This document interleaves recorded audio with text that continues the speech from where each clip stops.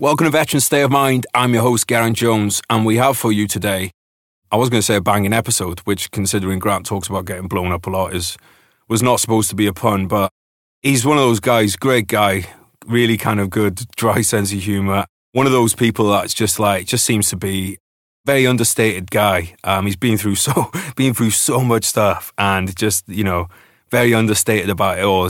I really enjoyed today's podcast. We just wrapped up and could have spoken to him for hours. I just want to say thank you to everyone that's been supporting the podcast on the Patreon. You can support the podcast for as little as £1 a month. If you're interested, links down in the show notes. Just go and click on that.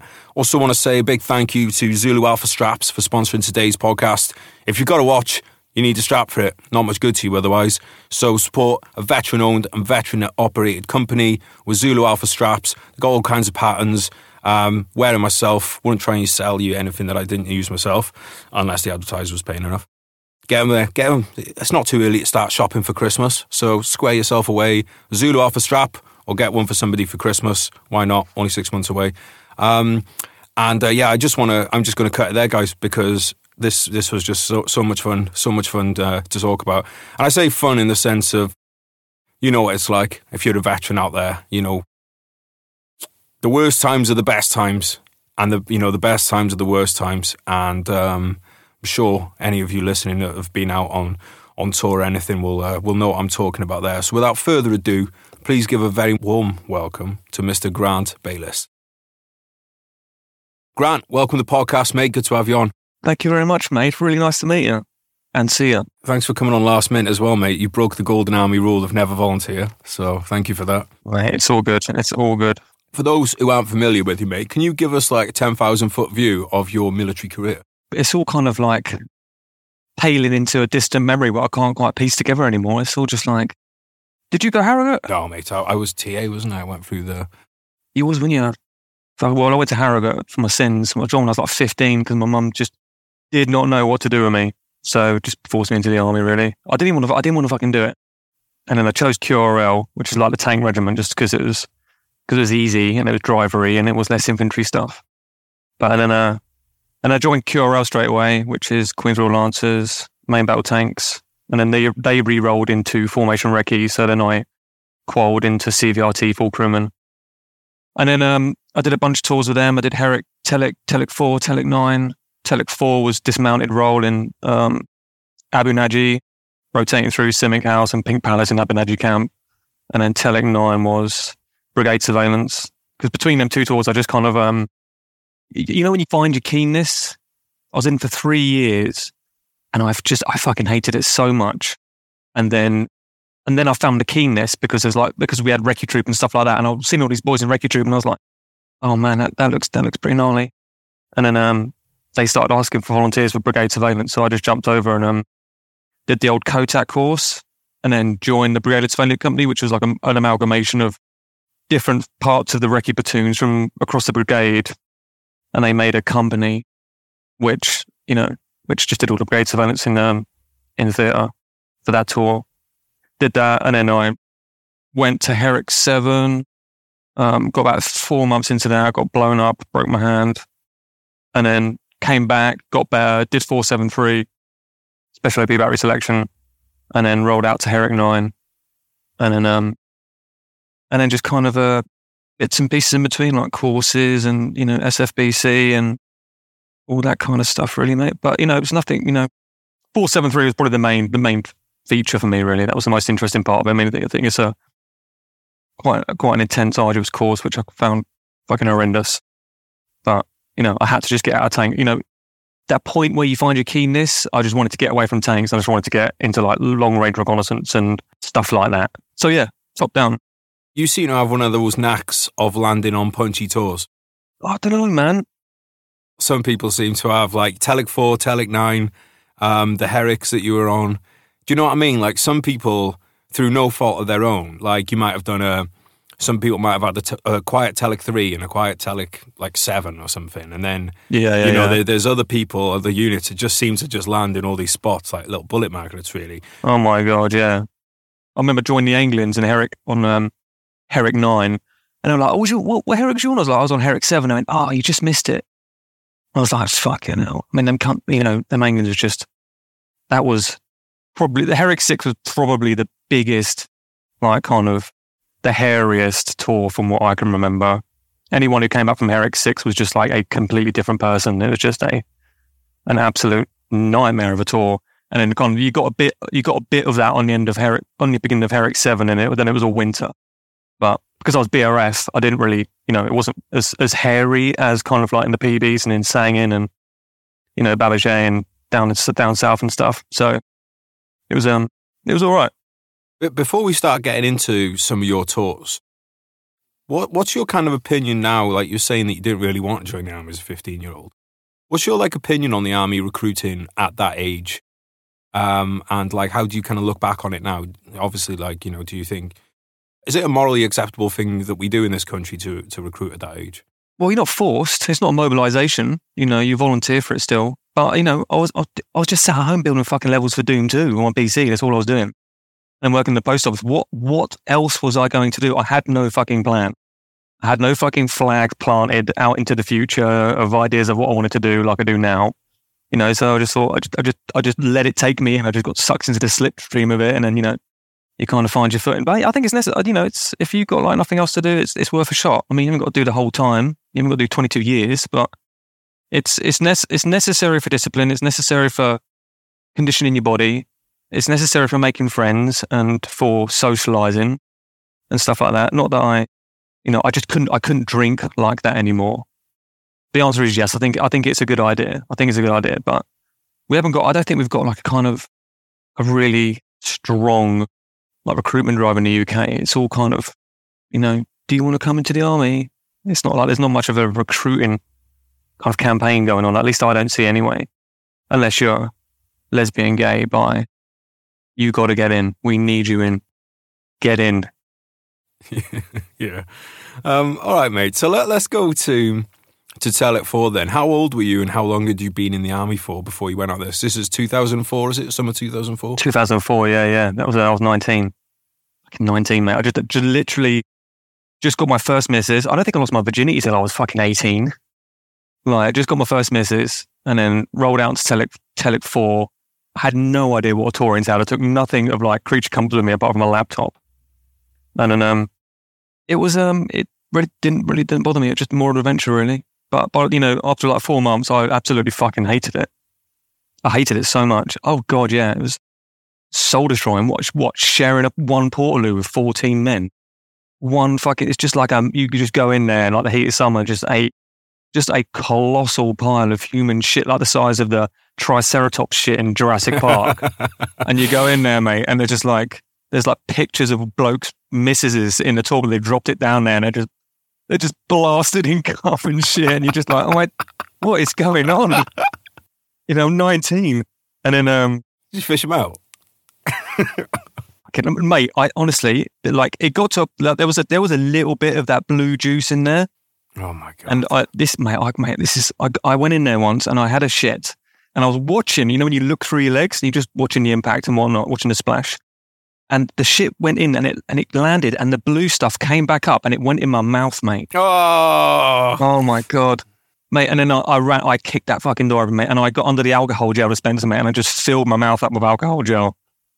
Within like 3 hours, mate, I was just fucking spraying out of my arse, mate. It was horrendous. Oh my God, mate. So, but you are now immune to all diseases. Well, I think once you've had DMV like 5 times, I think your body just like, it's got it all out of its system. I don't even think I get AIDS anymore. I think I can just tolerate anything, really. Definitely could tolerate COVID. So for those who are not familiar with Simic House and Telek 4, can you just give people a little spiel about what was kind of going on there at the time, the situation you were in? Oh man, well I was kind of rotating through it with PWR. PWR were like, they owned it. They were just like in Simic House and they were just there all the fucking time. They rotated out some of their platoons, but I think snipers were in there for like all the time. There's that guy called Dan Mills. He wrote that book about it. Yeah, Sniper 1. Shout out Dan. That's the one. He was an alley bastard. They're all just fucking really cool alley blokes. All squared away, all looks the shit, all cool as fuck, all from the south, which was a touch. But, I just remember, because we were MBT, main battle tank, so we had a couple of challenges out there.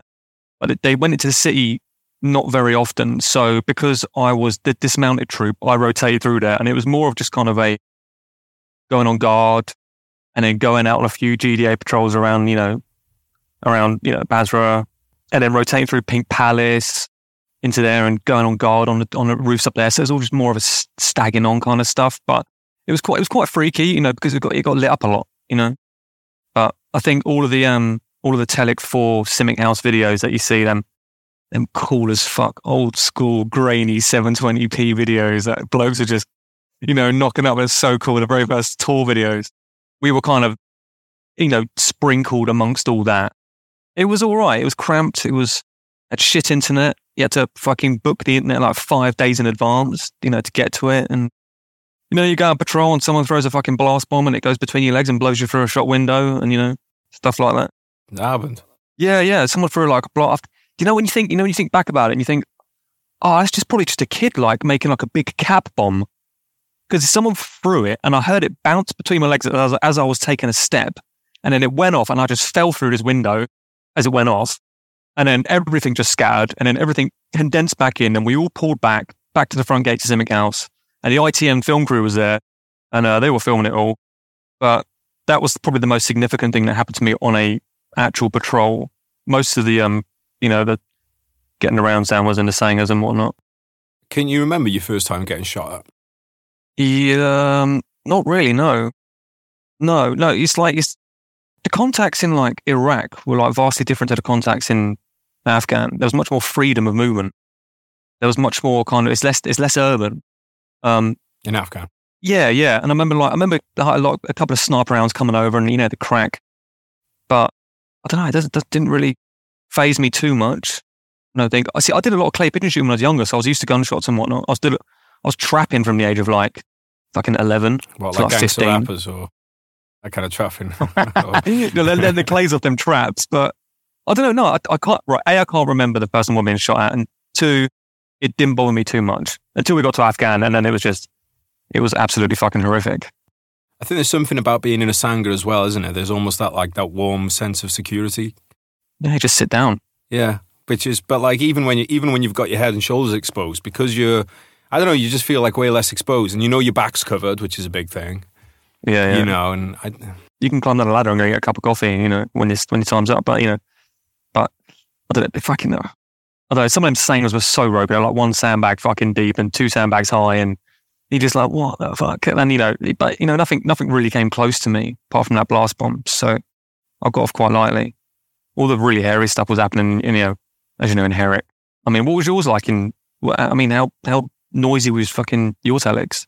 So the first one, Telic 9, for me, not noisy because I was just in Sangers and stuff at the Cobb, a lot of it. I mean, I did get shot at and stuff. Well, I say me personally, patrols did. When I did ATO and Wiz Force Protection for a bit, so obviously you're going out to IED, so there's stuff going on with those. But generally, like 9 was quiet for me, but then obviously it wasn't quiet for a lot of other people. What, you was on 9? Yeah, I was on 9, mate, and 10, yeah. Was you really? Oh, you fucking back to back to it? Oh, of course you did, yeah. I was on 9 as well. You probably crossed paths. Did you go to the Palace? No, well, yeah, and also we took out your lot. We took out sometimes we take out to drop on to jobs on the ground. So I was thinking about this. I was thinking, wonder if you ever been in the back of my snatch. Yeah, because we used to get a lot of nice standing OPs and stuff like that, and then we used to get taken out by our RF regiment and like some other people. But I don't fucking remember cap pages and whatnot like that. That was us, mate. We used to take people. Was it out. really? Yeah, because I'd be pissed off. I'd be like, "Can we stay out?" Because I'm like, "Can we not just stay out?" But yeah, so it's. And then Telic 10 as well, mate, to be honest. Like I've said it before on the podcast, my job on Telic 10 was sit in the back of the Warrior. Warrior stops, run out, kick a box, doesn't blow up, get back in the Warrior. Cashback. So that absolute was kind cashback. of yeah. I was listening to your audio bit the other day. I heard, didn't you hit a fucking monster ID in one of your Warriors? Yeah, I was in Afghan, that was. Was it really fucking hell? Yeah, I was lucky. I never got hit by any IDs in Iraq. I mean, the company did. The company got hit by a lot of them. But I never got hit by one personally. So, do you feel safer in Warriors or not? Would you rather be in or out? Not in Afghan. I felt safe in them in Iraq. They were great for Iraq. They were brilliant. They saved a lot of lives in Iraq. But in Afghan, they were just death traps. Do you remember that EFP that went through the belly of a Warrior and just fucking liquidate everyone in the back? Yeah, I do. And there was also one that went through Charlie. That's it. Yeah, do you remember that? They breached it. Fucking hell. Went through Charlie. It took out the driver's legs, I think. I can't remember if I was on 9 or 10, but it was around that period. I think it was 9. It must have been 9 because I remember that happening when I was there. Right, okay. Yeah. I remember hearing about it. EFPs were nasty. I don't think they weren't really around on Telek 4, were they, EFPs? Oh, no. That's an innovation that they made like years later. No, I don't even think there was many IDs on Telek 4. I don't remember hearing about them. There's a lot of IDF. Right. A lot of fucking wanky bullshit IDF that just pissed you off and didn't really have any effect, but I think over the years they kind of zeroed in. They learned from the Iranians. Well, yeah, 9 and 10, the pallets got smashed, didn't it? Especially Telek 10 by mortars. Oh my God, they were getting like 105 rockets through fucking people's, fucking Coromex and stuff like that. Well, I had one go through mine, didn't I? You had one for your bed, didn't you? Yeah. I've got it in the house, mate. I've got half the rocket in the house. I saw it on your on that podcast you did with with Jacka. Shout out Jacka. Yeah. That's so fucking alley. I got to shout out my old boss Ian Fairburn for that because thinking while I was on R&R, he went and asked the ATO if they could do a free, because they come and collect all of it, don't they? Yeah. And so people listening don't know what that is. Basically, the guys who do the bomb disposal, after if there's a rocket hit or something, they just come and make sure that everything's made safe.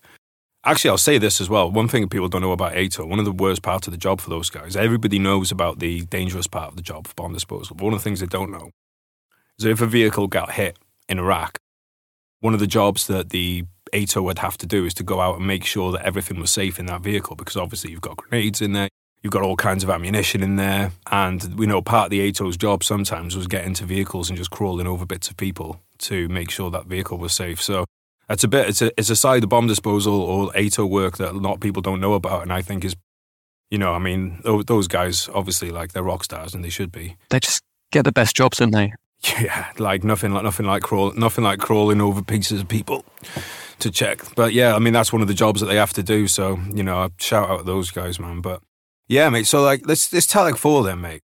Was there a part when you were out there? Did you ever wish that you were in the Challengers, or were you quite happy with the dismounted role? Was it enjoyable? No, I never really kind of enjoyed tanks. I mean, I'm a bit of a, like, I know why I wear an engine. I can fix stuff. I've got motorbikes and stuff like that, and I enjoy fixing and stuff. I thought I'd be into it, but I just fucking wasn't. The more I got trained up on Challenger, the more I wanted to be dismounted.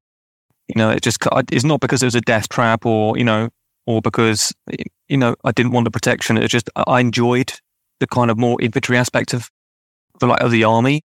So I did everything I can to get out of that. And that was one of the reasons for going into the brigade surveillance, was to get out of, mounted operations and then get on feet, and start pushing out into more recce type and surveillance type roles, which turned out to be like exactly what I wanted to do.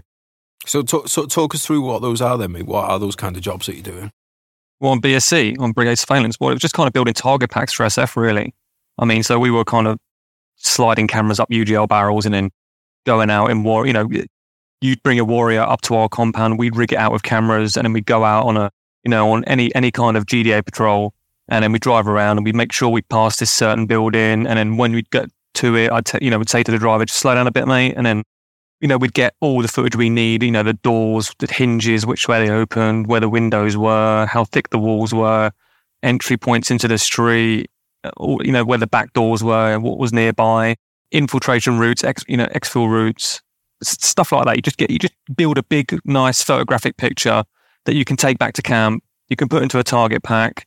And then you can hand over to SF, because they want to do a strike on a particular person. This person's in that house. They want to know everything about the house. And so we give them every piece of photograph, evidence of that house that can help them, gain entry quicker.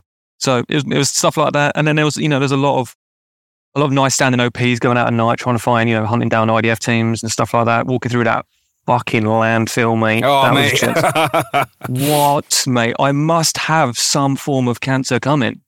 I think, mate, that place. Tell people about that place, mate. Just fucking smouldering wasteland, like something fetched from fucking Mad Max.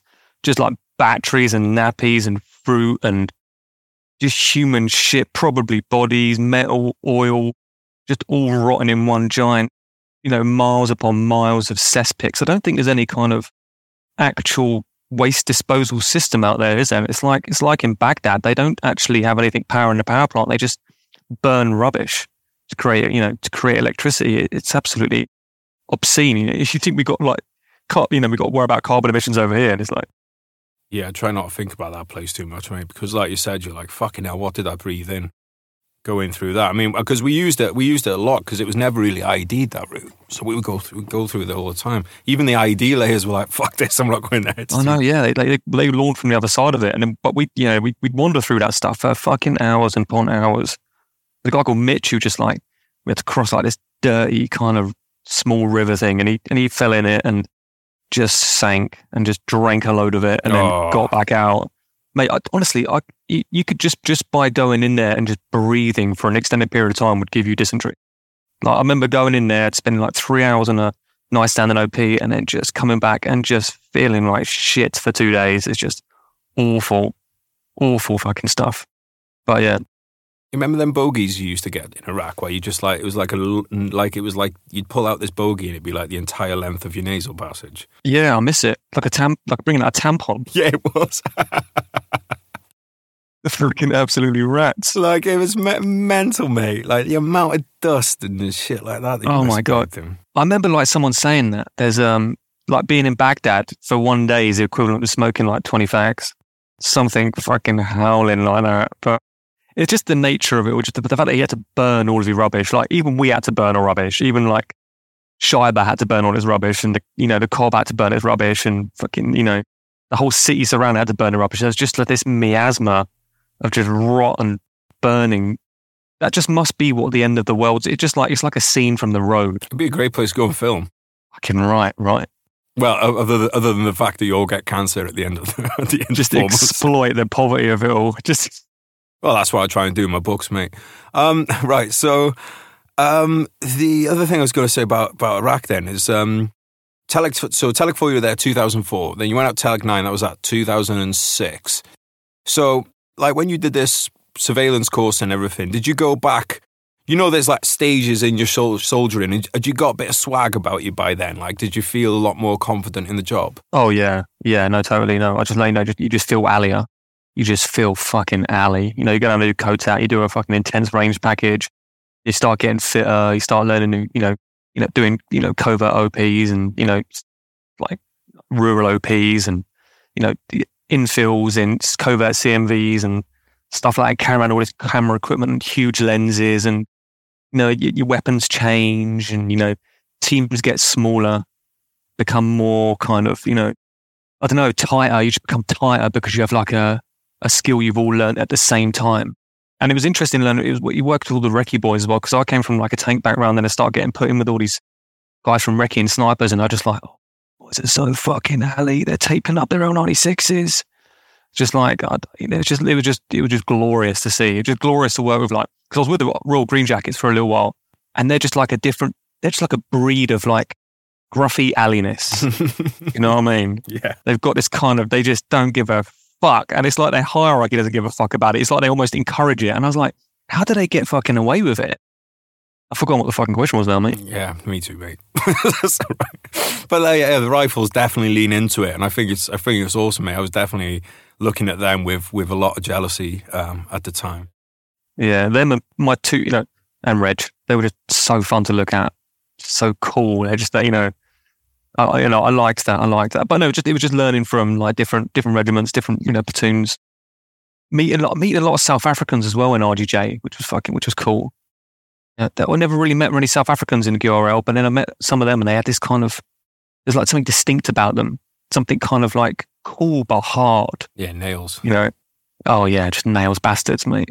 I dug it, and I wanted to be like that, and it was. You just grow. But, it was fascinating. It was a fascinating thing to do after learning all about tanks. I think there's something just nails about going to serve in another country's military.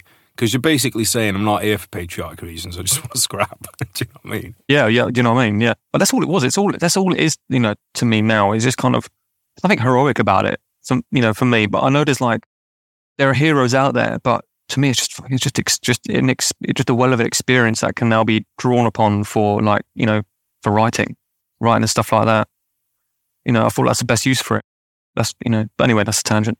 And what did you think about Iraq when you were there? Did you ever think about why are we here? Should we be here? Are we doing a good job? Did I? Fuck, mate. Didn't think about anything like that. No, didn't cross my mind. It was just another place to go. I don't know how many people were thinking about politics and the politics of it all and the nature of us all being there and what it all meant and why we were doing it and the reasons for being there. It just, no one really contested it. It was just kind of going to work. So I was going to say, did you want a punchy tour when you were out there? Did you want to be getting the rounds down? Yes, mate. I wanted it so bad.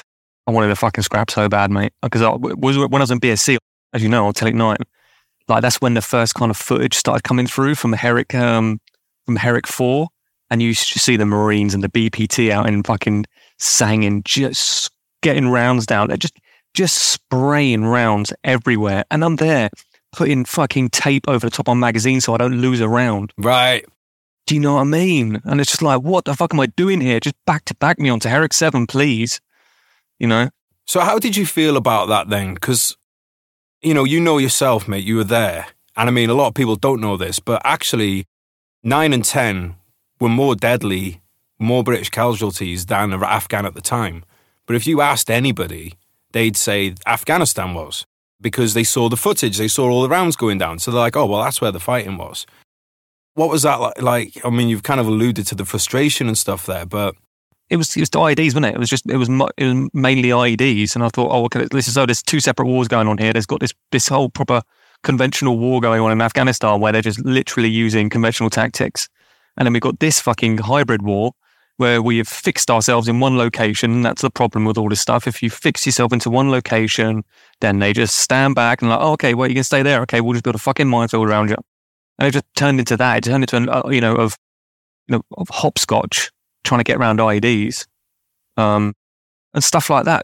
So, but there was kind of like, you had this IED war going on in Iraq, and then you had like this conventional war going on in Afghanistan. But then because I was surveillance, I wasn't like in and amongst all of the kind of like you was, like having to tiptoe like around all that stuff, like every fucking day, driving over it, because we were kind of like smaller teams, and we wandered out into like areas where no one really went. So we didn't have that kind of threat of like, routine route use. What's that bridge called? Is it called Green 1? Green 19. That's the one. Green 19. Well, no, Green 19, sorry, I wasn't a bridge. It was an intersection. That's the one. Green 19, though, was massively IED'd all the time.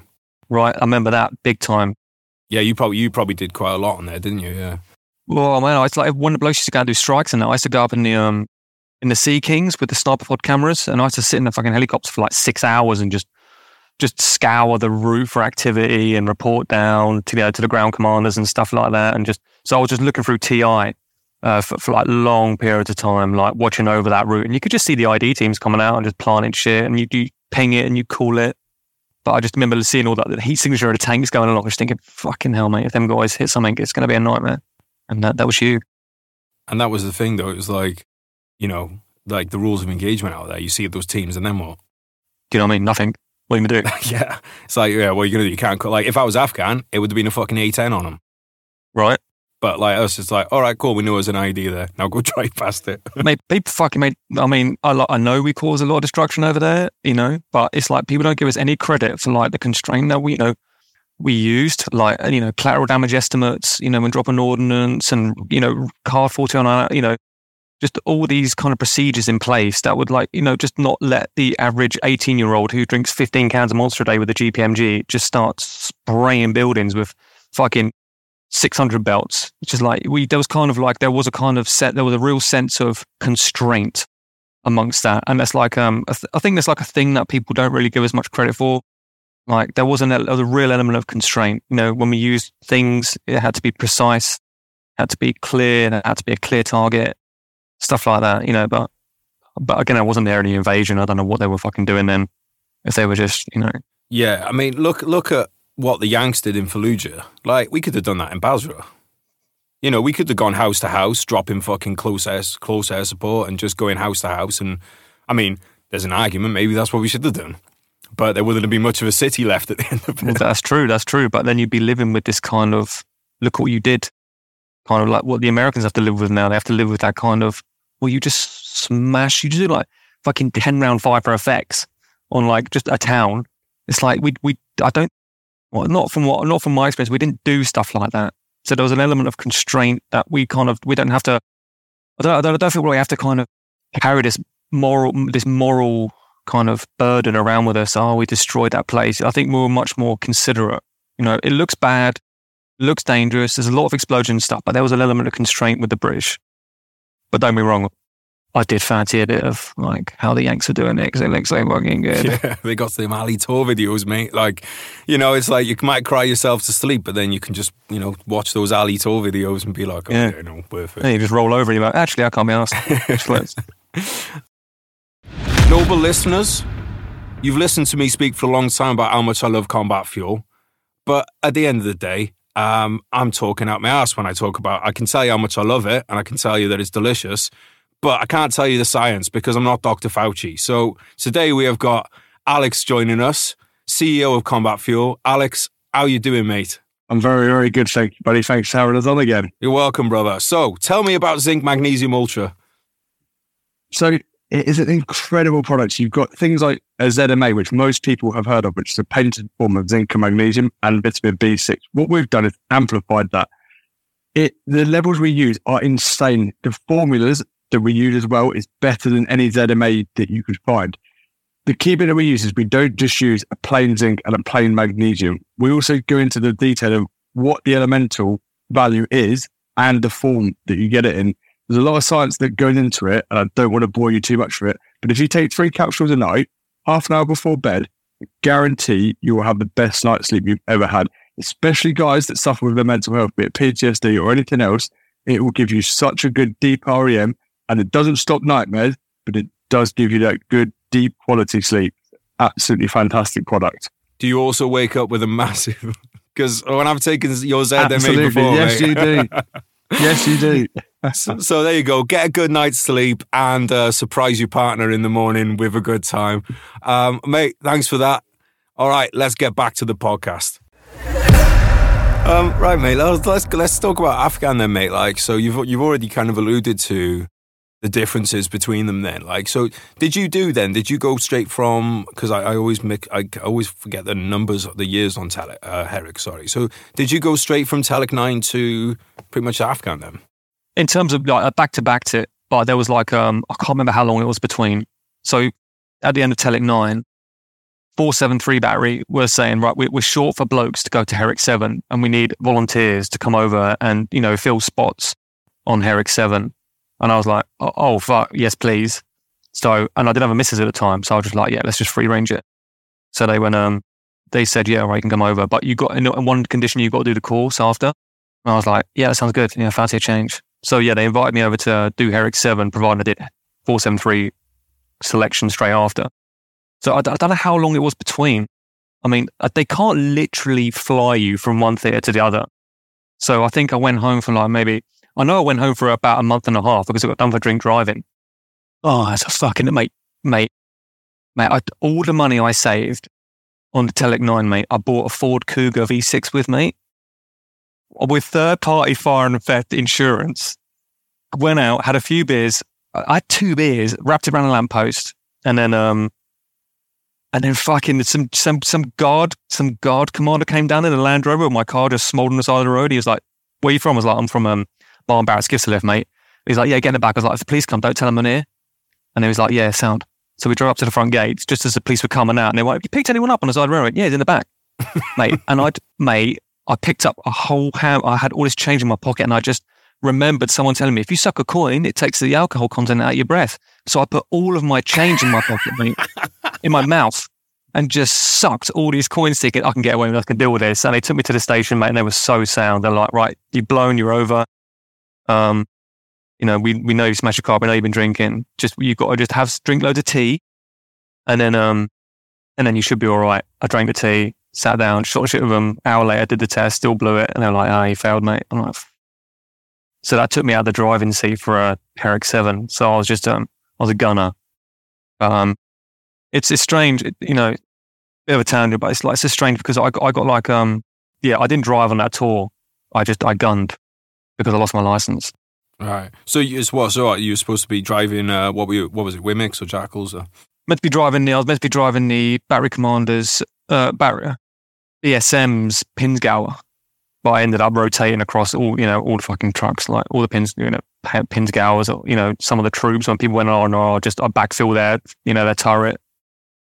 In terms of like back to back, like them tours, were quite close together with a bit of drink driving in between. Is the answer to your question? You're like, right, now, there's no one around here to kill me. Let me try and do it myself. Like, fucking Literally. God, this is boring. I'm going to go fucking stick myself in a lamppost. So, mate, when you got out to Afghan, then, like, what was your kind of what was the kind of ops that you were getting up to? It was BRF, so just kind of roaming around doing recce by fire and probing and recceing for future ops and setting conditions, stuff like that. But it was kind of going into, like, we'd go in and we'd take over a compound and we'd set this compound up and we'd stay there for a little while and we'd kind of dominate the area. Then we'd all get back on the wagons and we'd all move somewhere else once a new relief platoon came in and took that compound over.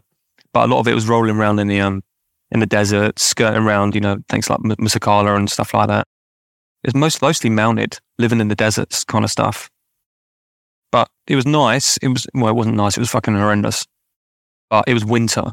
I know blokes get the summer tour blokes, they get all the fighting and stuff like that, and you get a fair bit of that in the winter as well, but there's nothing like that fucking cold, mate, in Wimix. When you're driving through the night in fucking February in a Wimmick, and it's cold to crack stone to take your fucking life, mate. Blokes' hands are swollen up like boxing gloves, and you just can't there's not enough sleeping bags. People were like having to get fucking warm kit sent out because we just didn't have enough fucking warm kit. Do you remember them snug pack softies with the hoods? Oh my God. Remember someone throwing them out and I was like, oh my God, that is the best bit of kit I've ever fucking seen in my life. Again, I haven't really answered your question, mate, but it was varied in ops, really. It was varied. You go into somewhere, you'd occupy this place for a little while, you do GDAs, go out, do a bit of scrapping, come back, get on the trucks, go somewhere else, get retasked, go somewhere else. We'd go out, we'd be away from Bastion for like a month and a half at a time. You come back and you'd have to, it was unrecognisable. People just look like a group of fucking people that just walked out of a concentration camp in DPM, half DPM, half fucking Marpat, because they'd swapped their gear with the Americans, because all their gear was like worn out and stuff like that. But yeah, I mean, look, that tour for me was more kind of hitting IEDs, getting hit by suicide bombers and stuff like that. What was the suicide bomber? It was a fucking nightmare. Do you remember Goresh? Yeah, well, I mean, I never went there, but... Did you not? Oh, yeah, man. So we were coming back from, like, I don't know where we're coming back from. We're doing some recce. And we were coming back from, we had to go through Goresh at, like, midday. And it was like, everyone was just saying, yeah, this is bad. We should not be going through fucking Goresh at midday. And then we're waiting for clearance to go through. And then was like, we shouldn't do it. And then they were like, yep, we're going to go through. And we're like, all right. So we started going through. And then you're just driving through and you see, like, people tapping their watches. And like kids mimicking RPGs and stuff like that. And you're like, oh, for fuck's sake, here it goes. And then we just drive, we're spaced out, driving through, bombing through at like 60 mile an hour as best we could. And then there was like this white car on the left, in the other lane. His engine was screaming like he was like driving at like 40 in second gear. And then he just snatched left and just turned straight for the vehicle in front of me. And then the driver was good and he kind of swerved out of the way and this white car just made a beeline straight for my truck. And he's getting closer and closer and all I could think was like, this guy's trying to do a fucking insurance job. Like he wants to smash into us for a payout. Like, I get it. I fucking get it. And then you got close and the light changed and you could see the glint through the window. You could see his face and it's just this mask of white terror. His mouth was wide open and his hands were on the steering wheel, both of them. And he just like came straight towards us and was like, right, shoot him, fucking shoot him. So we just brassed him up and then he just, window screen just whited out, and then he came closer and he just rolled into us. Just as we tried to stop, he met our bumper and he just fucking blew up. And it ripped all the back seats out of the car, filled with HME, and it just turned into a fucking fireball. Like, and we were in the center of it and I was on top cover, driver and commander on the front. And I just remember like there's this flash frame of just the engine block just going past my fucking head. And then it just but it's weird because you're in the epicenter of it. You just got flash burns. you didn't get burnt. It's a strange place to be, like in the middle, the direct center of a fireball from a suicide bomber. And it blew me to the back of the wagon. I fell on everyone. And I got up and I had like this fucking like jelly that looked like someone had got a cup of coffee like and just slung it across my arm and across my mouth. And it was his brains. It must have been his brains, mate, because it was all up my arm, all across my chin, all in my mouth. And I swallowed a lump of it, mate. And I honestly thought, mate, that I had AIDS for like 3 months, and it was fucking terrifying. I thought I had fucking AIDS, mate. I thought, because all that's going through my mind was like, oh shit, he did that because he's got some incurable illness. Like, that's why he's done it. I couldn't rationalize the kind of jihadi nature of it, the reason for doing it. I thought he had AIDS, so that's why he wanted to kill himself. That's kind of how I rationalize it. It's the dumbest fucking thing I've ever thought. Are you an overthinker, mate? Oh my God, because I don't super. think like you're some like that's the kind of overthinking thing of like most people are just like, oh, he just blew himself up. You're like, oh, why did he do that? He's got AIDS. That's fucking autism, mate. It's some form of autism. I think I've got that's undiagnosed. I think it's the writer's autism. It is, mate. You want to work out the character's motivations. Yeah. But mate, that's fucking absolutely mental. Like, was that kind of common at the time? Suicide bombers. I don't know. I can't remember. Like, I think there was a bunch of them. They're few and far between, but they happened. But like, I didn't think it would get that. I didn't think it would happen that close to me. Like you know, I'm 2 meters away, 3 meters away. Just a car just turning inside out. Then it was a fucking nightmare because he hit our bumper. He blew in like our bumper, which then just bent in, and everyone was just flapping. Like the people in the front, they got fucking splinters all across their face and their hands and stuff. They were pretty much good, and the medic in the back was in shit state. He was fine, but he was mentally in shit state. So I just jumped down. I was quite numb to it, really. I don't know what that's all about. I've not really kind of introspectively thought about that, but I jumped down, and we had to get the fucking vehicle out there because it's just, this is all just going to line up for a massive ambush, So I was like, let's keep going forward. So the driver started to push forward, and then as we were driving forward, chunks of tire were just getting flicked out everywhere, and I was like, what the fuck is this? And I was just like, right, stop. And I was like studying the truck, and the bumper had bent in and was just spiked into the tire. And every time he was driving, it was just ripping chunks out of the tire. So I was like, right, just stop a minute. Put the fucking handbrake on. And there was this Estonian EOD truck behind us. I was like, just come around here. Give me a fucking tow truck, your tow strap. So I made them go in front, grabbed their tow strap, wrapped it around the bent bit of metal. I was like, put a handbrake on. EOD, just drive fucking forward. And they drove forward, snatched, and they bent the bumper back out, which freed the wheel. So undone that, and and the engine still worked. And then they towed us back, but our wheels were free, and that just fucked all our kit up and all our engine and all that shit. Good thinking, that, mate. So you haven't got, when that came at you, then there's no windscreen or anything on that now. No, nothing, mate. So you literally got, mate. That's amazing that you all walked away from that. Oh, it's wild. It's a freak. It's like everyone who drove past us, they were just like, when you rubbernecking as you drive past, like a car accident, just thinking everyone must be fucking dead. And that's what people, blokes were just saying at the back. Like, oh my God, we just thought 4 blokes had just been wiped out there. He was in the middle of it, looked like a fucking nuclear bomb, but it obviously wasn't. It just had suicide bomber. But it's weird, mate. It's weird. It's like, really thought about religion after that. Do you know what I mean? Right, you became religious, or? Fucking no. I just thought, how can someone do that? Why would they do that? Why would someone do that? And then you just kind of went down that fucking rabbit hole of religion, of the motivation it would take to do something like that. It's pretty fucking wild, mate. That people are prepared to do stuff like that. It's the power of, ideas, religious ideas and stuff. And that wasn't your only time getting blown up, was it? No, well, it was, we went up to Musakala. I'm fucking really worried about boring you and, your audience here, because I'm fucking, this is shit, mate. You've had like fucking SBS blokes on. This is what they want. I try and bring them inspirational stories. They tell me, Gez, I want more stories about people getting blown up. So Jen, fucking hell, fair enough. No, not really, mate. I'm just saying that. But I mean, it's fucking war, mate, isn't it? It's what happens. Yeah, man. Well, I'm very conscious of like fucking people just being on this show, and they've just done insanely alley stuff, like jumping out into the North Sea at night and attaching themselves to submarines being pulled into fucking deep waters. And I'm just like, fucking, what am I? Well, mate, you've done some pretty alley fucking stuff. I've got most of it, mate. That doesn't mean you haven't done it. So, to cut a long story short, we went up to Muscala to do the shaping up for Task Force Fury to come in and take over Muscala. I joined the BRF again after being stuck down fucking south for ages.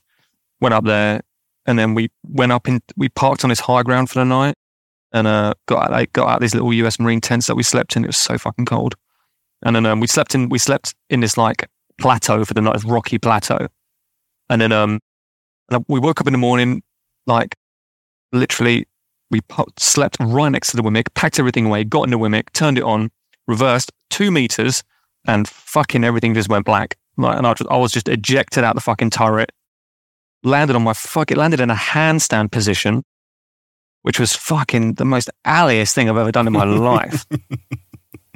And like completely without, consequence. I was just absolutely fine. And they were just like, fucking stop.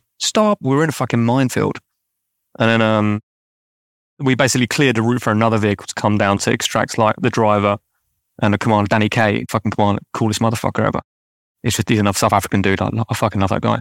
He really fucked his legs. His legs were caught between like, the footwell and the dash, and they got compressed because we hit the mine on the front left-hand wheel, compressed his fucking legs, massive compound fractures. We got him out, got him into the back of a Pinsgauer. I jumped into Pinsgauer along with 2 other casualties, and then we drove another fucking 25 meters, hit another fucking anti-tank mine, blew us all out the fucking turrets again. And I remember it fucking blew me out, and I landed in the crater. And I remember just curling up into a ball, and I thought, that Pinsgauer is in the fucking air, and it's going to land on me in 2 minutes. Say fucking prayers. And it didn't land. I just kind of opened my eyes, and it was just on its side on fire. And then Danny K was just like, he was hanging out the side, covered in all these, what they call them, Thompson boxes, full of rations. He was buried in all his ammo, because it was the BSM's truck with all the ammo in that. It was just on fire. Dragged him out of that. And then, because he was jacked on morphine, I had to get him away from there, and I stood him up. I helped him stand up. I was carrying him, not carrying him, but kind of helping him walk. God, his legs were broken, and he was walking on broken legs, and his legs were like bowing. And then, like we kind of got to like a safe distance, and the turn around, there was what looked like a bin bag just sluttering like way out there, like maybe 50 meters away, and that was the driver. That was Daz Gardner. The mine went off underneath his seat, so he took it all, and I think he died on the helicopter on the way back. But yeah, that was pretty wild. I think 2 landmines in 10 minutes, fucking will shake you up. What was that kind of moment like for you in terms of, like you said after the last one, you started thinking about religion and stuff? Was this the first time that you'd lost someone that you served with? There's a couple of blokes I've known that have been killed, but that was like it was just quite shocking, because it was like a lot. There's a lot to get, like hit 2 landmines in 10 minutes, and just fucking, you get over the first one, you think, oh, I got around that, I saved that, I'm alive. And you hit another one, you're like, right, that's it, that is it, and whatever happens next, it's fucking over. And then I got into the MERT with all the casualties in there with Danny and Daz, and I watched them treating Daz like on the floor, trying to get tubes in him, I remember looking at his eyes, and they're trying to get some kind of life out of him. And I couldn't fucking stomach it, man. I turned away. I looked at the tailgate, and I had my fucking Bergen got just blown to pieces. And all I had left was my iPod, my fucking headphones. So I just put my fucking headphones in, looked at the tailgate, man, and I listened to Citizen Erased by Muse. And that was, I don't know, that was kind of a shock. Can you listen to that song now? Oh yeah, it's one of my favourite songs, yeah. It's not attached in any way, shape or form to that, no. It's, no, you can't, I don't know, I kind of distance myself from it all. Just kind of, okay, well, that's the thing that happened. Let's take that thing, put it in a box, move it to this side. Okay, where are we going now? It's like, it's probably not good to compartmentalize things like that, but, it seems to be a way of dealing with things. But it's fucking sad, mate, when blokes get fucking, killed. Fuck, I just can't imagine, like, being, like, a parent. Do you know what I mean? If you, like, had kids, would you let them go in the army? Well, I mean, it'd be their choice, but I wouldn't want them to now. Imagine now, like in Ukraine or something like that. That escalates. I think, like, if it was the Second World War or something, you'd kind of be a bit more, but I just don't see any war now that we've been involved in where I'm like, yeah, that's a war that we need to be fighting. Do you know what I mean? It's just there's just like a handful of people controlling it all. 2 or 3 men just controlling our fucking future. It's like, I'd never let them do that now. Retrospectively thinking about it, I think it's a fucking stupid. Yeah, I mean, I definitely kind of try and talk them out of it and stuff, because I think there's other things that you can get that camaraderie with, like playing rugby and stuff like that. It's not going to get to that same level. There's I tell this to lads when I get messages off young lads who haven't been able to get into the army because they've got like a medical problem. They're like, oh, I get it. I totally get that. I feel, you and me are very fortunate that we didn't have medical conditions that meant that we couldn't serve. But, like, you can serve in different ways. It doesn't have to be carrying a rifle. And you can find brothers in different ways. And you can, there's other ways of going through, because the thing is that draws you together is that shared hardship, isn't it? And you can get that by going mountaineering together. You can get it by playing rugby together. You can go on the sesh together, go on a proper 3-day sesh. I just want to ask one more little war question, mate, before we go on to some things that you like your civilian life. But you mentioned you broke your hand. When was that? Was that a separate? That was after the first mine. I landed in a handstand position. I just bent my fucking hands back. Oh, okay. So you didn't even know it was broken? No, until I lifted the stretcher, and it just like electrocuted my hand, and I was like, "Fuck, what's that?" So that was it. So I used to break dance, but now I can't do anything because my hand won't go far back, But some nice pending arthritis for me come in. Not service related. At all. No, at all. Getting Superman through the air. It just happens every day in civilian life, doesn't it? You get launched through the air and land on your hands. Fucking hell, mate. There was just like a split second where I just thought, I don't know which way's up. Like, I just couldn't figure out which way was up. And then you just land. Yeah, it's fucking wild stuff. So when was it you decided to leave the army? 2012. And what was the reasoning behind it? Oh man, I was geared up for selection. Went on to SFBC, failed the fucking swim test on that because it was absolutely gopping. And then but breezed all like the hills side of things and that. But I really wanted to go on selection. That was really what I wanted to do next. And then Smudge, Alex Smith, he was like, dude, you got to get out and do some CP. It's fucking, I'm killing it. I was like, oh my God, that sounds so good. So I just got out and did CP for 2 years down in Baghdad. So yeah, so I got out in 2012 to do CP, which I don't regret because that's where I started reading more. So you weren't a big reader while you were in the army? Yeah, I was. Yeah, no, I started reading a lot after Herrick 7. I started reading a lot, and then I went to and CP's where I fucking really kind of like, right, everyone's just on Facebook here, just watching films all day long. Like this, I need, what am I doing after this? Because this is ludicrous. I can't just do this forever. This is fucking 9 and 3 rotations with the missus at home. So I read like fucking 200 books and just fucking, I'm just that bored, that fucking bored. And that's where writing came in. So before we go on to the writing then, what were some of what were the kind of books that you were reading? Well, man, everything, like philosophy especially. A lot of Albert Camus, a lot of Haruki Murakami, Christopher Hitchens, Richard Dawkins, Aldous Huxley. I read a bit of fiction then, but I was tend to read more non-fiction because I knew fiction was not real, and that I wanted to know things that had actually happened. So I leaned towards non-fiction, which is ironic because now I'm really into kind of fiction. But yeah, a lot of non-fiction stuff really. But Cormac McCarthy, things like Haruki Murakami and Cormac, fucking things like that, like real fine pieces of literature, fictional literature, are just like they just blew me away. And but yeah, anything I get my hands on really. I fucking found a book saying how to write a screenplay out there. Read that, started writing a screenplay, which was absolutely fucking gopping. Now I look at it. But yeah, no, just a variety of things really. I didn't read much war stuff. I don't read much war stuff. Don't know why. Don't know. Like Bravo 20 was the last war book I read, and there's just a moment in that, like where Andy Managh's like talking about how he got through the interrogation. He's like, I just built a house in my head. I just like, what happens to the body happens to the body. It will heal. You got to build a house in your fucking mind, and you got to live in there for the duration, and you can't let anyone in. I just remember that thinking that is fucking fantastic way of dealing with things. That's a really interesting way of handling like hardship. It's so fucking weird now reading it, mate. They're using words like Marmite Miner and Chutney Ferret and fucking stuff. So where were you getting these books? Like, where were you getting these recommendations from? Like, where were you finding these books? Diplomats. Diplomat's the ambassador and stuff like that. Like they'd all all the diplomats would read books up at the bar, and they'd all have like this big library at the bar, and I just fucking help myself. And then I bring books back from, R&R, or I buy them at fucking Istanbul airport.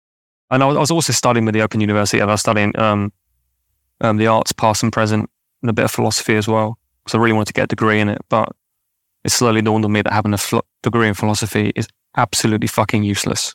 But yeah. Yeah, as are most degrees, really. But, Have you got a degree? Yeah. What's yours? Really handy on the gympy. History and politics. That's fucking alley. That makes sense now. That makes sense. Didn't go to anything though, mate. Didn't attend anything really. Yeah, but it gave you an excellent understanding of writing. Well, it would have if I fucking did anything, mate. I don't think I handed in anything before the deadline. I'd write everything. I'd let the deadline go past, and then I'd start writing it. And so therefore, I never really got good at I got good at writing last minute, but I did make the most of my opportunity. Really, it's something that, with hindsight, I really regret. I mean, if anyone's listening right now and you're at university, if you put in 20 solid hours a week, you'll get a lot out of it. But I just couldn't even be asked putting that much in. I wasted the opportunity, really. What, you regret not trying harder? Oh, yeah, 100%, mate. It's the reason I'm a big fan of the GI Bill, because I think, like, the Americans, like, if you do your military service first, because I didn't want to be there. I want to be in Iraq. So I was just, I didn't want to be there. But then, now I'd love the opportunity to go. I mean, I wouldn't do it now because I'm working, but like if, you could have done, like the GI Bill does, where they pay your tuition, you get money towards your accommodation and everything, I would have had a totally different mindset towards it. It would have been like, because you do 20 hours, mate, you've still got loads of time to go to the piss. You've still got loads of time to do everything else. But at the time, you just become, like you were saying, mate, you watch DVDs, you fuck around on Facebook, you waste so much time there. As a young man, without direction, you needed that. Like you were talking about Harrogate, I didn't go to Harrogate, but I kind of like, personally, I do think there's a little bit of a moral qualm, but at the end, but I also see the benefits of being given that structure at a young age, because you go to uni, it's the first time away from home. Most of the lads don't want to be there. I think most people are there because their parents want them to be there, and you just fuck around, especially if you can afford to coast. If you can blag, then you'll get through it, mate. So I regret it really. But yeah, anyway, enough about that. When did you start writing? You said, well, after the screenplay, 'cause you wrote a book, right? When was the book? No, I wrote a book in 2000. I wrote a book in 2000, and my first attempt at writing a book in 2014. Mm-hmm. So that was while you were doing CP, or? Yeah, no, it was like literally I wrote it about ISIS. Like ISIS were like 25 miles from the embassy, and it was just mate, that whole feeling. Mate, I don't know if you saw it. There's like there's a video floating around called "This Clanging of the Swords," and it was basically like a fucking 20-minute murder montage released by ISIS. And it was just the most fucking brutal thing I've ever seen. Just slow-mo executions in 4K of like shotguns to the fucking I remember that someone passing that around saying, "Watch this. This is 25 miles away." And it just felt like the fucking dawn of a zombie apocalypse coming down. It felt like dawn of the fucking dead. And then so I wrote a book about like what it would be like to operate in that country if ISIS actually won. Yeah, it's your first book. It's fucking. I had no guidance on it. I had no editorial team or anything like that. Self-published, but I know I really wanted to write something, and then boredom. So how is writing for you then? Do you find it a cathartic exercise, or is it, what are your kind of aims with it? Well, it's kind of like I can't not do it anymore. Like, I've come too far. Like, I've been doing it for I'm nearly pushing 9 years now. Like I just really enjoy it. I really enjoy the process. I really enjoy writing treatments. I really enjoy the research. And, you don't really know. It's amazing what you discover about yourself. I didn't know I was creative until like 2014. Like, you find, it turns out I can handle notes and, write stories and with high concepts and stuff like that. It's a fun exercise. I really just want to, I would like to write books again, but I just much prefer writing screenplays. It turns out I'm a better screenwriter than I am a novelist. At least what my manager says anyway. I like reading screenplays, and I think they're cool. I think they're very fucking cool. you read something like Chris McQuarrie's Way of the Gun, and it's just so fucking slick. Just slick writing, you know, and I only arrived at that after going through the process of writing some really there's some books, I think 4 books, 2 of them published, one of them won a competition, and then one of them didn't even see the light of day. But that's all just an exercise. But I can't not do it. It's like an addiction. And what is with the screen side of things, you know, you like to get involved with more than just the writing, right? Yeah, I like to do filmmaking as well. You know, I worked in TV for a long time, like as a sports analysis. So I'm really, you know, proficient at cutting video very quickly, like building replays and, you know, being, you know, careful with my cuts and noticing frames out of place and, you know, putting together video very quickly. You know, I learned how to do video editing very fast in TV. You watch rugby, didn't you? Yeah, that's fucking the dumbest fucking question I've asked this whole thing. Fucking hell, mate. Do you know in the halftime analysis when you see like the little circles around players and that? So I put them on. Right. So that, you know, but I don't know anything about rugby. I don't know anything about football, but I can run the analysis side of things. How would you get into that? Someone offered me a job. A guy I was working with, his brother-in-law, ran a sports analysis company, which, you know, there's only like 6 of us in the country doing it. And it was just like, it's called Piero. So he trained me up on this use of Piero, and then he trained me up on EVS, which is what they use in TV to cut all the feeds. So when you're watching TV, everything you're watching is being sent to your screen via an EVS, which is then controlled by a vision mixer. So an EVS is basically a video editing tool where you have like 6 or 7 feeds coming in the back, and you can just swap between them very quickly, chop bits of footage out, put them in playlists. You know, it's like a really efficient way of cutting video without a mouse. You know, so that was it's a tricky skill to learn, especially when, you know, you're just thrown into a fucking live gallery and you've got to fucking chop up the replays for the fucking halftime. It's just. Do you think the military, like, because obviously that sounds like there's a lot of pressure attached. Do you think like the time in the military is what kind of gave you that ability to like withstand, you know, pressure and that kind of thing? No, I don't think anyone. No, because there's people out there that do it and they just take it. It's like no, it was fucking sweaty stuff. You know, really fucking sweaty stuff, mate. You know, you got a director looking over you and he's like, mate, where's the where's the analysis? Where's the analysis? What are you fucking doing over there? And you're just sweating. It's live air, and you're like, do you get a buzz off it? It's good when it goes out and it looks clean. When you push out some clean content, you're like, fuck yeah, that analysis is good, and, you know, fucking millions of people watching it. It looks pretty cool. But, you know, no one knows you. But no, you know, video editing, yes, I enjoy. Writing, I enjoy more. You know, the two kind of merge a little bit, but, you know, the writing thing is what, you know, I want to pursue more. Well, I did have a director attached to my fucking script, one of my scripts, but he fucked us around so hard, mate. It was a nightmare. That was the whole thing.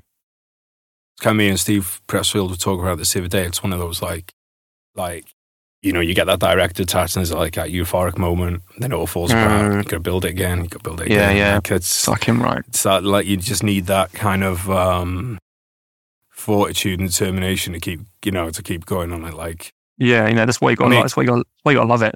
That's why you got to enjoy the craft more than the actual product itself. Mate, 100%. If you like, you know, like, you got to look at it from the point of view of, would I do this if there was no money attached to it? You know, Yeah, exactly. Yeah. If you're in the trenches writing like fucking for free, like literally I am, like, and you're still doing it 9 years later. It's more about the craft than it is about, you know, fucking getting paid for it. You know, your writing is fantastic. Like Brothers in Arms, it's just so well written. It's just so cool and raw, and it's just, I don't think that's what's like, you know, just, I'm going to suck your dick for a quick second, but like the fact that you can write, and you could write before the military, is interesting. Like, because you did a degree, and then you went into the military, which shows you had the background education, be able to write properly, and had the interesting writing, and then you had all them skills inside that experience, and it's just allowed you to write in such a kind of a unique way, you know, because it's one thing being in the army and getting out and writing a book and have someone ghostwrite it, but it's different being a writer like you, and then just fucking having all that experience and then writing about it, because you just write with a different kind of rawness, a different prose, and it's just. Yeah, I don't think I could write, mate. Honestly, like those essays and stuff, it's like, you know, you're trying to answer a question, and I was just like, you got to do, say, a 1,500 word essay, and I'd know what the answer is, and then I just use fluff. I would just be literally opening books at random, literally, because I started doing the same as you, mate. I started with screenplays, and then, like you had, it got to a couple of points where I was like, oh, here we go, and then the project fell apart. Oh, here we go, and then the project fell apart. So I was like, fuck this, like I need something to show for my efforts here, so I'm going to start doing books. So, you know, and I think there's something to be said for, like, if you want rawness and stuff, there's something to be said about not knowing what you're doing, because like that can actually, once you start knowing what you're doing, now you're like, oh no, I need to have this beat needs to be in this place, and this has got, like, whereas when you're first doing it, that's kind of like the most free you'll ever be. Because now you're like, oh, do I need to add another female character in, or do I need to have like, because like you're like, oh, how do I? Because it's like your job, so you're like, how do I make this the most kind of sellable? You know, because if you don't get any money for it, it's like, yeah, you'd still want to do it, but at the end of the day, like, it's your job. So if you don't get any money, you're fucked. Exactly. So so it's the boundaries of creativity. Just the boundaries of creativity kind of just like they kind of move in, don't they, and narrow as you become aware of like things like budget and art, and stuff like. You're like, oh, I can't just write like that anymore. It's like, for fuck's sake. First screenplay I wrote, mate, had fucking Navy ships in there, jets in there, and then the bloke's like, I'm like, because I didn't realise that like that would be a problem, but you're a first time writer, no one's taking $100 million script off you. Exactly. Yeah, do you know what I mean? It's insane. You know, so then you're like, oh, right, so I need to have like 4 characters, limited locations, no Navy ships, no jets, no parachuting. Yeah, you know, you need to like, I can make this. Yeah, exactly. No rain, no rain, no like fucking, no setting scenes in the Bellagio in Las Vegas or anything like that. You know, you're like, yeah, right, farmhouse characters, couple of characters. No, I say, mate, we've, unfortunately, we have run out of time, which sucks, mate, because I really enjoyed talking about this stuff, mate, which I guess we'll have to do over a pint instead. Yeah, man, that'd be cool. But, mate, is there anything you want to say to people, nice words, before you leave? Anything about where they can find you, where they can come and check out your work, anything like that, mate? Yeah, just check me out on Instagram, really. I don't really use too much anything else apart from Instagram. No, yeah, just Grant Bayliss Instagram, really. Come say hello. I will stick that down in the show notes, mate. I mean, I've got a couple of books out there, but like they're just like, I've discontinued one of them. One of them's like almost for free now. So fucking fill your boots. But that's like my early writing. I don't really want to draw any attention to that, you know. It's good, just, you know, yourself, you know, fucking self-published work. You're like, oh my God. Well, I do think like there's good self-published work out there, but I know what you mean, mate, because it's like you keep getting. It's like if you were an NFL player in his prime, you wouldn't want people to go and watch a video of you playing high school football, would you? Right, yeah. You need people to tell you what's wrong with your work, and you don't get that when you self-publish. Like, I've got one book out, you know, if you can read anything of mine, read Witchcraft 47, which is just a very short novella about a single contact in Afghan, you know, about how to conduct yourself and how to, you know, square your kit away and stuff like that. It's like a little, that's the only one I want to pimp, is Witchcraft 47.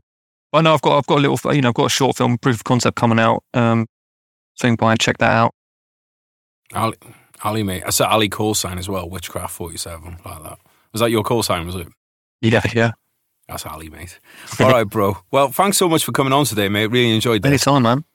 Oh, anytime. Thanks for having me. Really, thanks for having me. And thanks for your team for like some lovely email and invitation. And it's really good speaking, man. You are just the coolest motherfucker. I think you're so cool. Thanks, bro. Peter, you have to cut that bit out. Yeah. No, thanks very much, mate. Really, really appreciate your time, mate. We'll have to try and catch up in person sometime. Sounds good, all dude. Right, mate. Well, thanks. Cheers, Grant, and noble listeners. We will catch you next time, and we love you. Bye.